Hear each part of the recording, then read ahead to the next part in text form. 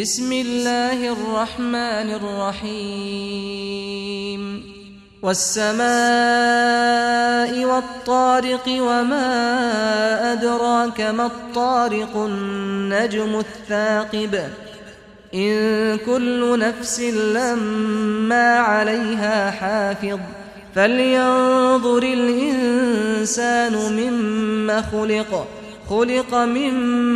ماء دافق يخرج من بين الصلب والترائب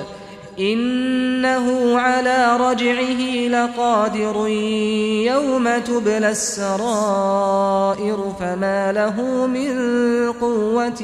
ولا ناصر والسماء ذات الرجع والأرض ذات الصدع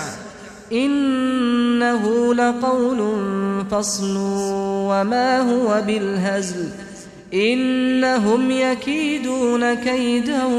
وأكيد كيدا فمهل الكافرين أمهلهم رويدا